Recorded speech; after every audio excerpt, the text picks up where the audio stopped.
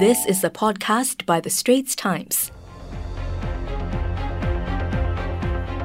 Hi, I'm Olivia Quay. And I'm Haryanto Diman. Welcome to The Straits Times, the Big Story podcast where we analyse key issues with our journalists and guest experts.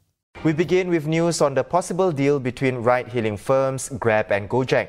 The Competition and Consumer Commission of Singapore is aware of news relating to both firms and pointed out that competition rules forbid such unions if they result in diminished competition. Well, in its statement, the competition watchdog said it has written to the parties for more information. It added, quote, under Singapore's competition law, Section 54 of the Competition Act prohibits mergers that have resulted or may be expected to result in a substantial lessening of competition. Meanwhile, Reuters reported yesterday that Grab's CEO Anthony Tan told staff in an internal note that the firm was in a position to make acquisitions, but he didn't give any specifics about a potential deal. Both Grab and Gojek declined to comment. And according to an earlier Bloomberg report, under one proposal being discussed that has substantial support, Mr. Tan would become the CEO of the combined entity, while Gojek executives would run the new combined business in Indonesia under the Gojek brand. Let's hear more from The Straits Times' senior transport correspondent, Christopher Tan. Hi, Chris. Chris, CCCS is looking into this. How is this similar or different to Grab's deal with Uber back in 2018? I think when it came to Uber and Grab, the situation was a bit different because the two were of almost equal size.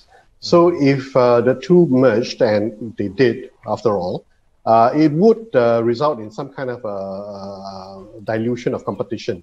And it did. If you remember, after they merged, Grab quickly removed some of the incentives to drivers. There was a lot of hue and cry, and eventually they brought some of it back. They reverted to some of the previous rates. But yeah, now the difference is that Gojek seems to be a much smaller player than Grab in Singapore. In other countries where both of them operate, let's say in Indonesia, for instance, the home country of Gojek, it is Gojek that holds the upper hand. Gojek has a much bigger presence. Its app is used a lot more frequently by people over there than Grab, and we also hear accounts that Grab actually has been buying market share by lowering its rates. And in the other markets like Malaysia and Vietnam and all that, it is again Grab that has the biggest share.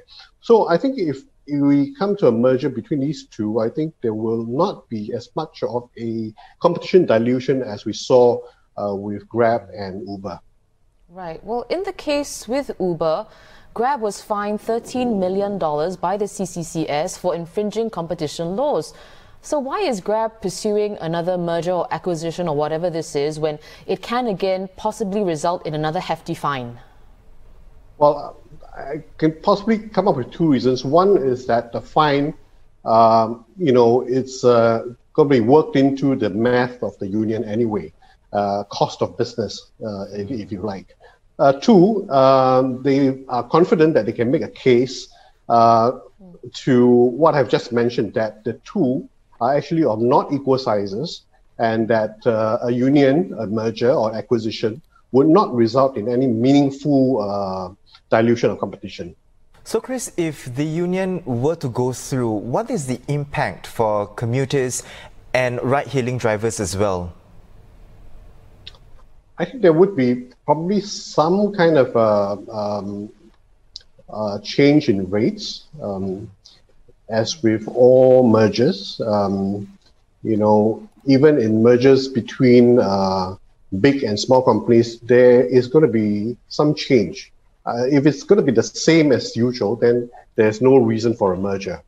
But I do not think that the impact will be as huge as the one that we saw when Uber and Grab got together. Right. Well, it's always good to hear from you, Christopher. We've been speaking to senior transport correspondent at The Straits Times, Christopher Tan. Look out for his analysis on this developing story in tomorrow's paper or at straitstimes.com.